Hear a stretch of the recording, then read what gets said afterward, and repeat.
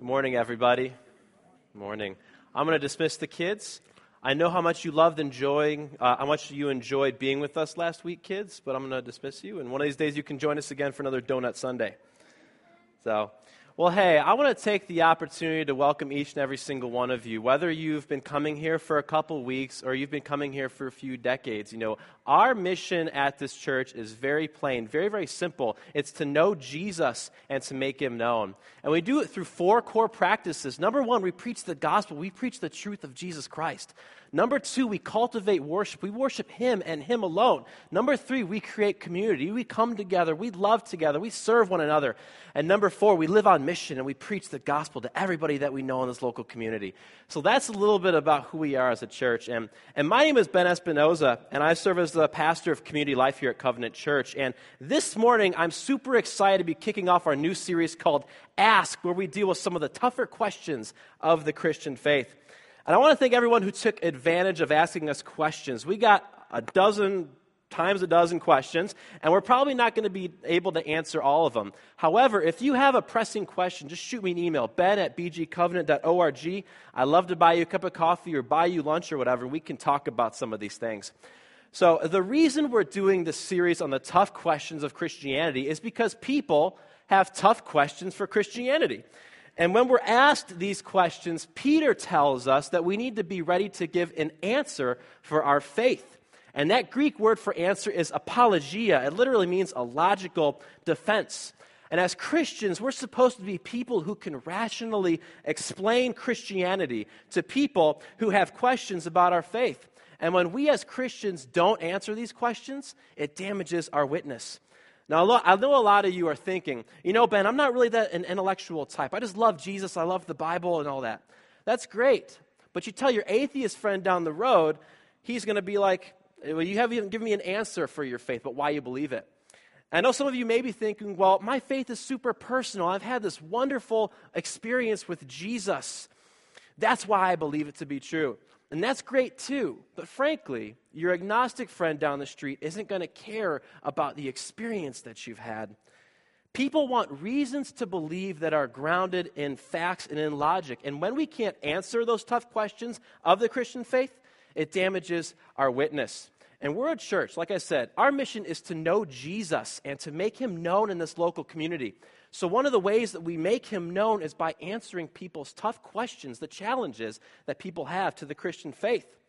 Now here at Covenant, we talk all the time about living on mission and showing people this great community of Christians that we have here.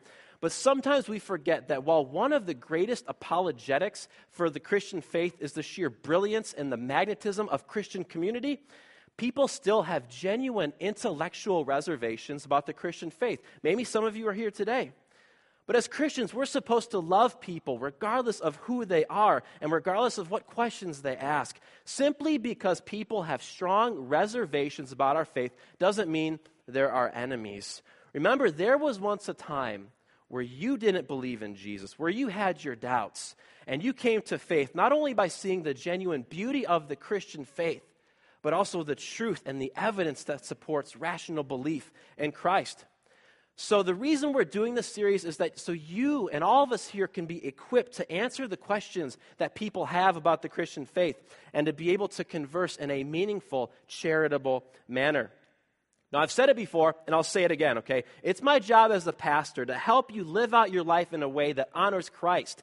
And with this series, I want all of us in this church to be thoroughly equipped to give reasonable answers to everyone who asks us about why we put our hope and our faith in Jesus Christ. So the first question we're going to be tackling today is this: is there evidence that Jesus was real? And if he was real, what evidence is there that he rose from the dead? Now, that's a question that I know many of you are going to answer in the affirmative. Yes, of course he was real, and of course I believe that he rose from the dead. But could you tell a skeptical person why you believe all that stuff to be true? Why do you believe Jesus was real, and what evidence is there that he actually rose from the dead? If we can't answer this question in the affirmative, then our faith is pointless. Apostle Paul says that. All the stuff that we do, the worshiping, the preaching, the prayer, the communion, more importantly, the gospel that we preach, the good news of Jesus Christ, It all rises and falls, not only on the existence of Jesus, but the truth of his resurrection. So we better know what we believe and why we believe it to be true. My goal here this morning isn't to give you the right ammo so you can take out all your skeptical friends with the truth. My goal is to build you up in your faith so that you can better converse with people about Jesus in a way that is appealing, logical, and irresistible. But before we do so, let's pray. Dear Heavenly Father, I pray that you'll open up our minds to the truths that you want us to hear this morning. I pray if there's people here who have doubts, that you'll answer their doubts, Lord. If there's people here who have questions upon question, that they'll find their answers here in the church, Heavenly Father. Bless our time here this morning. We pray this in Christ's name. Amen. Did Jesus of Nazareth exist? Was he a real person? Can we prove from evidence other than the Gospels, other than the Bible, that a man named Jesus of Nazareth actually existed? I need to say from the outset that the existence of Jesus has been universally accepted by skeptics, by scholars, and by Christians, of course, from the inception of Christianity. But something that's become a lot more popular these days is to simply deny that Jesus existed in the first place. And this kind of thinking began circulating around 200 years ago or so, when historians and theologians began this quest to uncover the real historical Jesus. And these were scholars who wanted to separate the Jesus of history, the actual Jesus, from the Jesus of the Bible that Christians believe to be true. And in these quests for the historical Jesus, some scholars began to flat out reject the historical existence of Jesus. And while the Christ myth theory has been rejected by just about 99% of everyone who's ever lived, a lot of people really eat this kind of stuff up because it has the aura of a conspiracy theory. And we all love conspiracy theories. Man never landed on the moon. That's one. Elvis is still alive and kicking it with Tupac. The 2000 election was all a big sham. And my personal favorite, that the earth is actually controlled by a race of lizard aliens. It's not the craziest thing you've ever heard, people. But those who deny that Jesus existed are few and far between. They're on the edges of mainstream scholarship. But it's something that's become super popular, super trendy. I mean, it has its own Wikipedia page, people, so you know it's true. And if it's on the internet, it has to be true as well. And the argument goes something like this, okay? Here's the case against the existence of Jesus. Jesus is a fictional character based on stories from Mesopotamian, Egyptian, and Greek mythologies. In each of these mythologies, you see saviors who were born on December 25th, were born of a virgin, lived perfect lives, died for the sins of the world, and rose again from the dead. Plus, apart from Bible, from Scripture, there are no historical records that a person named Jesus actually existed. And you'll see a lot of people kind of put this on their Facebook page. This is a chart that you'll see kind of thrown around. I don't know if you can read it. It's a little blurry. But look at this Greek god named Dionysus, okay? He was born of a virgin. He performed miracles. He was called the King of Kings, and he rose from the dead. Or look at the Egyptian god Horus. He was born on December 25th as well. He was born of a virgin. He was baptized at 30, and he had 12 disciples, okay? And you look at the Hindu god Krishna, who was born of a virgin, also performed miracles, and rose again from the dead. Now, when you look at all these mythological deities, does it seem like a stretch to say that Jesus was a made-up person, and just like all these other gods and other religions? Doesn't that kind of make sense? Doesn't that sound good? It would, if any of this were actually true. Now, I'm going to go and try and say this in the nicest way possible, okay? Very, very little of this is true. In fact, it's mostly lies, okay? This chart is the invention of conspiracy theorists who try to bend the truth to disprove Christ's existence. Now, think of the logic behind this, okay? The New Testament was written by devout Jewish men in the Mediterranean, and chances are they would have never heard of Krishna or Buddha or Mithra, and they may have heard of Dionysus, but they wouldn't have drawn any truth from that.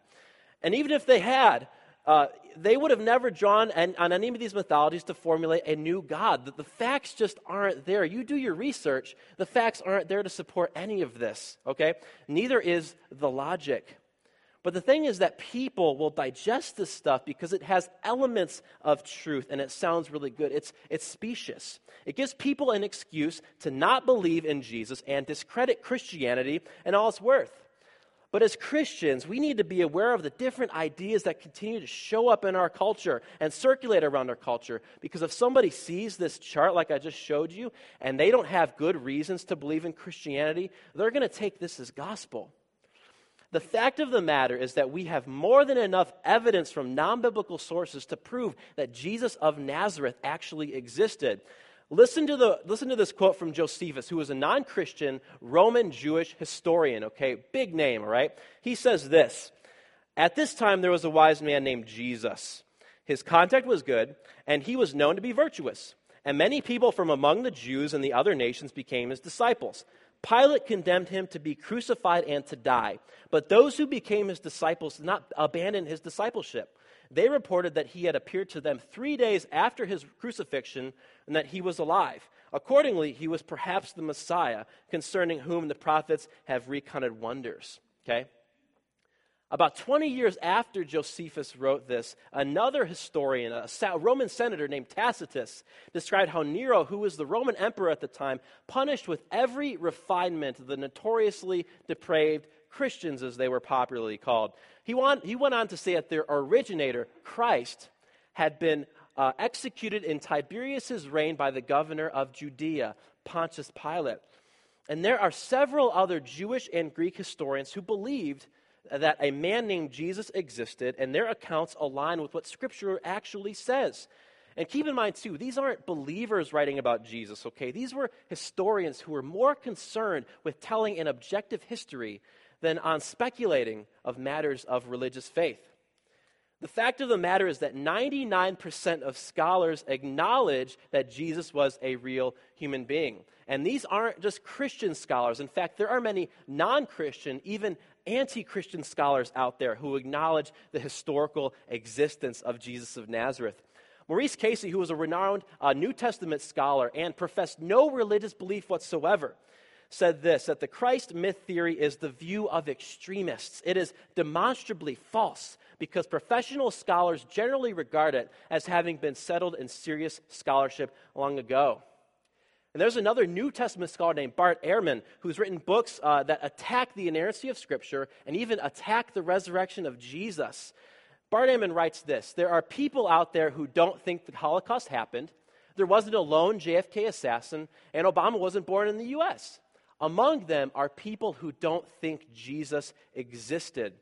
And Ehrman also says that when you read these books or these websites that assert that Jesus is based on mythologies, you got to check your facts because the facts just aren't there. So the fact of the matter is that Jesus was a historical figure, non-biblical history proves it, and 99% of modern scholars agree. So you can rest assured that whenever anybody attacks Christianity on the grounds that it's just good mythology, a great fiction, a great story, you can be certain that Jesus was indeed a true figure. Do the research. But to be honest, that's sort of a softball kind of question. You can throw it at people and you can hit it out of the park, all right? But where it gets tricky is when you talk about the resurrection of Jesus. Most folks believe that Jesus was a cool dude who had some awesome radical teachings and basically started his own religion. But where you find the most disagreement is when you start talking about his resurrection. And people have been doubting the resurrection ever since the inception of Christianity. Some folks back in those days either flat out denied the resurrection or believed that Jesus rose spiritually instead of physically. And that's what the Apostle Paul tries to attack here in 1 Corinthians 15. Listen to what he says. He says, "But if it is preached that Christ has been raised from the dead, how can some of you say that there is no resurrection of the dead? If there is no resurrection of the dead, then not even Christ has been raised. And if Christ had not been raised, our preaching is useless, and so is your faith. More than that, we are then found to be false witnesses about God, for we have testified about God that he raised Christ from the dead. But he did not raise him if in fact the dead are not raised. For if the dead are not raised, then Christ has not been raised either. And if Christ has not been raised, your faith is futile. You are still in your sins. Then those also who have fallen asleep in Christ our loss. If only for this life we have hope in Christ, we are of all people most to be pitied. For Paul, the resurrection happened historically. It didn't happen spiritually, as some people asserted. And if the resurrection didn't happen at all, then all this faith that we proclaim, all the time, all the resources we invest into preaching the gospel, it's all in vain. So this is the most important part of our faith. And as Christians, we need to know how to defend it and explain it to people who have very pressing questions. So people who don't believe in the resurrection point to a few different arguments against the resurrection. There's three main theories. Number one, there's the swoon theory, okay? This is a fun one. This theory says that Jesus didn't actually die on the cross. And the Bible can kind of allude to it a little bit. It says in Mark 15:44 that Pontius Pilate, the one who oversaw the execution of Jesus, was surprised that Jesus died so quickly. And in historical evidence that we see, it took 2 to 4 days for people to die from crucifixion.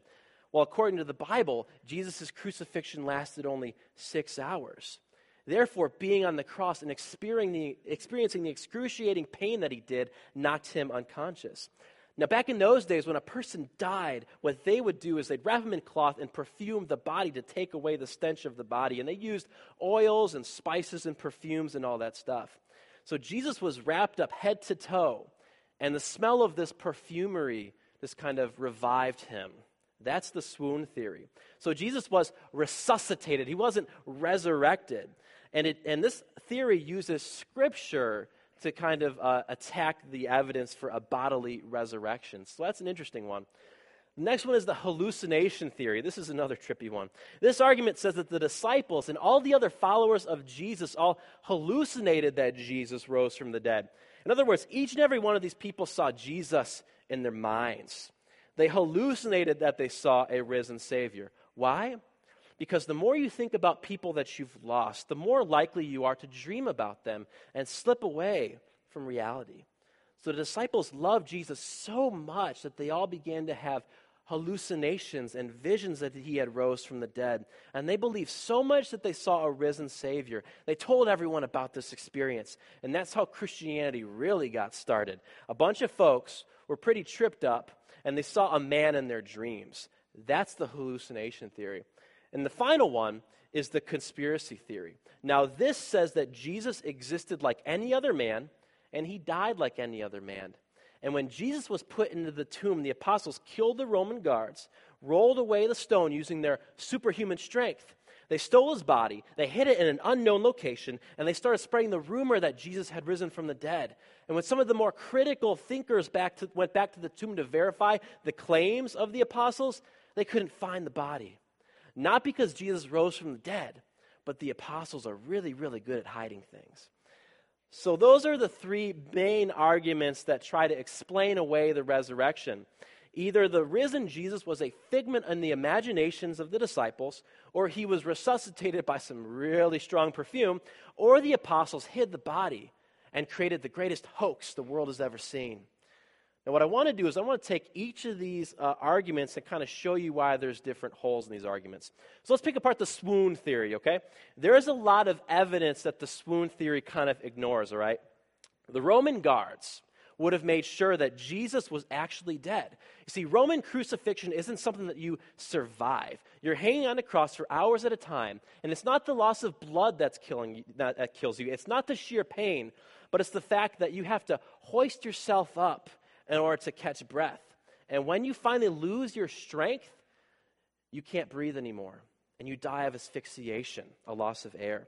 Now, those Roman guards would break the legs of the people just to make sure that they were dead. And the Bible says that the Roman guards did this to the thieves who were on the crosses besides Jesus, but they didn't do it to Jesus, meaning they knew that he was already dead. And it says in Luke, the guards took a spear, they stuck it in his side, and water and blood began to kind of flow out, meaning his lungs had collapsed. Moreover, Jesus' body would have been completely encased in layers upon layers of cloth. And in those days, there were proper procedures and policies that guided this process, just as there are today. Now, if you're half dead, okay, think of the logic here, okay? If you're half dead, you're going through the pain that you just endured, would you have had the strength to rip off all these layers of cloth? And if you did, how would you have rolled this stone away? Okay? And how would you have overpowered the Roman guards in your mummified, half-conscious, perfume-driven escape? Okay? There are more questions that surround this theory than there are answers, right? So as I'm sure you can imagine, this swoon theory is kind of loony, and most people don't even believe it. I mean, Wikipedia doesn't believe it. Like I said, Wikipedia is truth.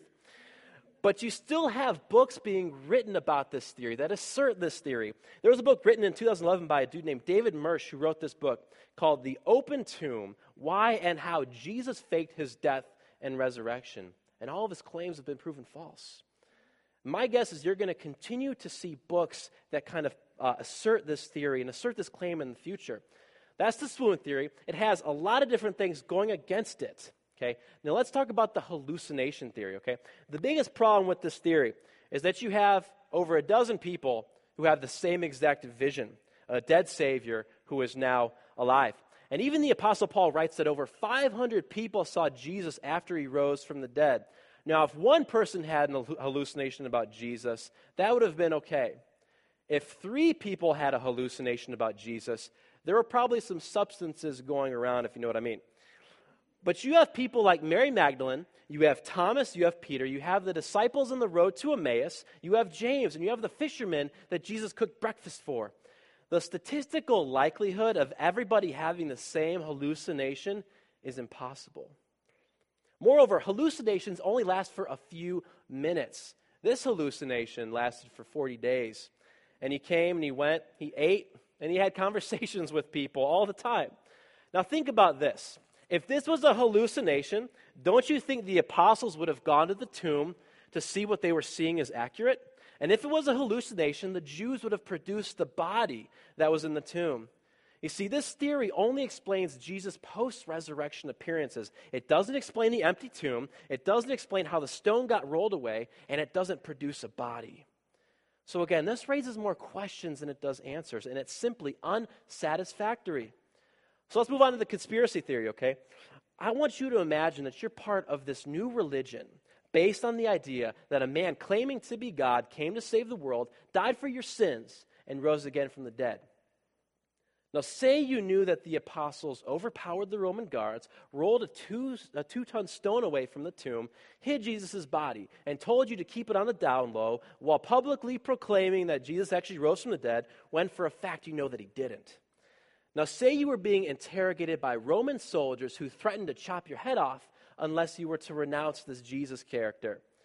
Chances are you'd probably give it up and say it was all a hoax. And waves of the fact that you were a part of this conspiracy theory would have circulated through the Roman Empire, and it would have discredited Christianity once and for all. Now, say you didn't give it up. Somebody else probably would have. Now, a lot of folks did renounce their faith in order to save their lives back then, but none of them admitted it was a lie.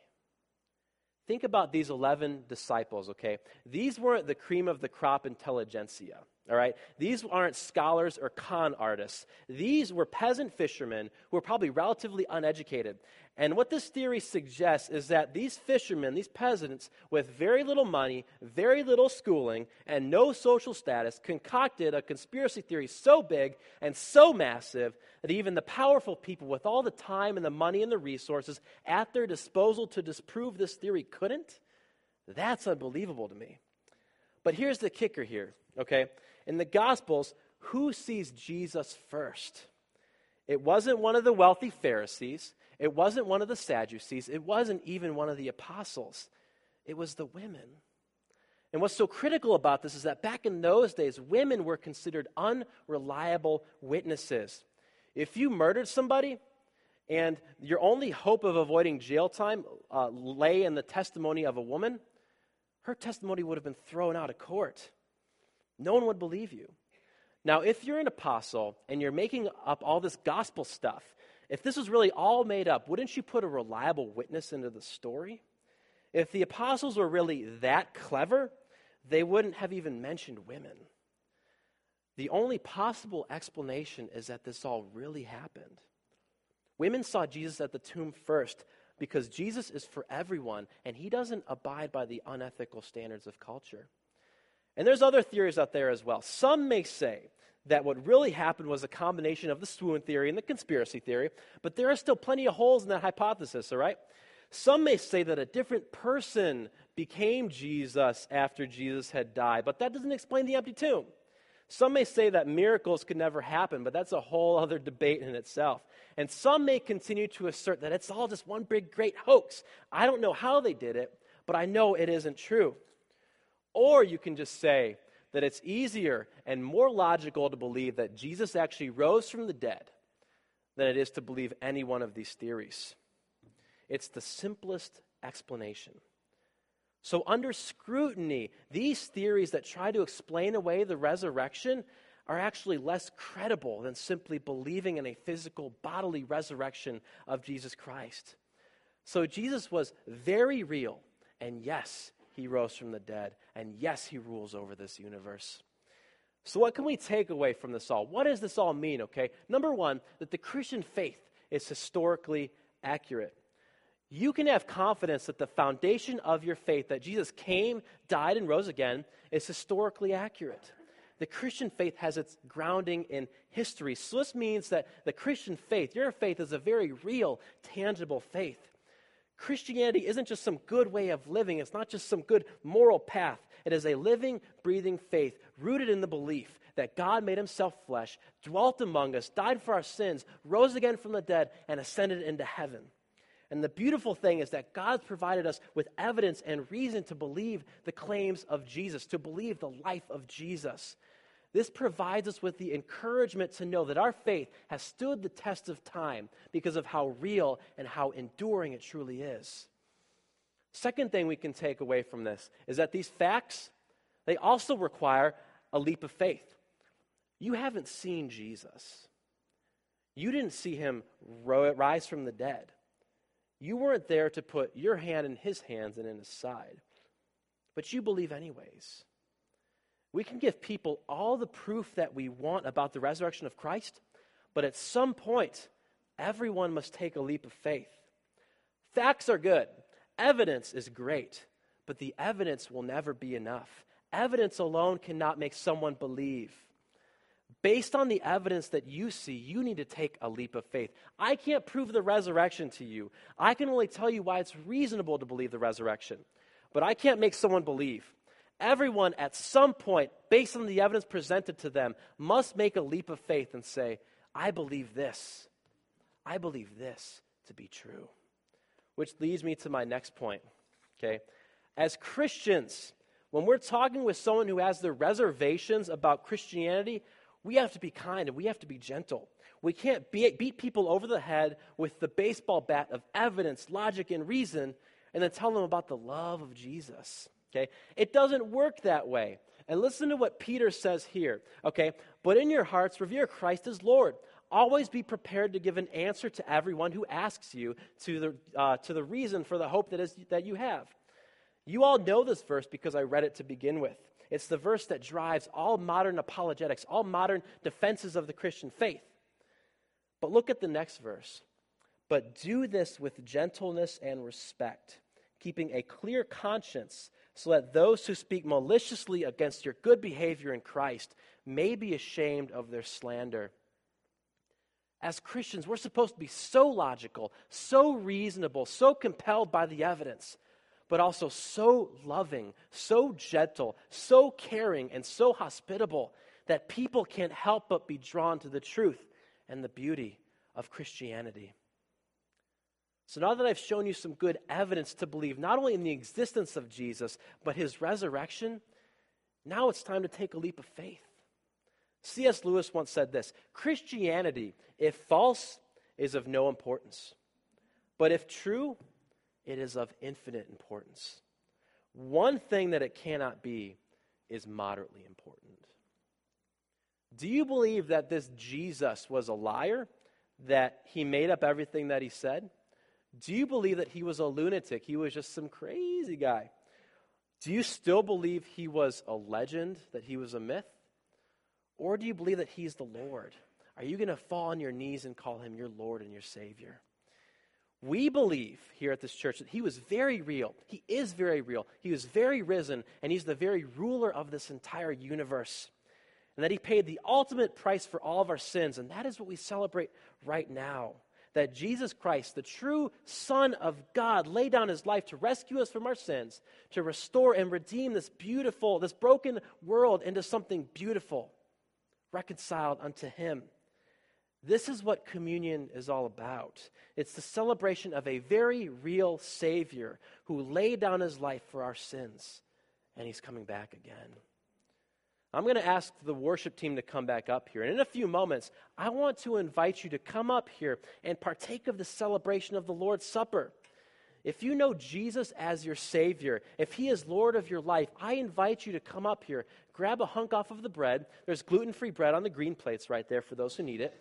Dip it into the cup. Remember all that Jesus has done for you, all that Jesus is doing for you, and all that he will make of you in the future. And if you're not a Christian, I'd encourage you just to refrain from taking this meal. Sit back, enjoy the worship, do what you will. And if you want to talk more about knowing this very real, very risen Jesus, I'd love to talk with you afterwards. I'd love to share the gospel of Jesus Christ with you and show you how much life there is in Jesus Christ. Let's stand, and will you pray with me?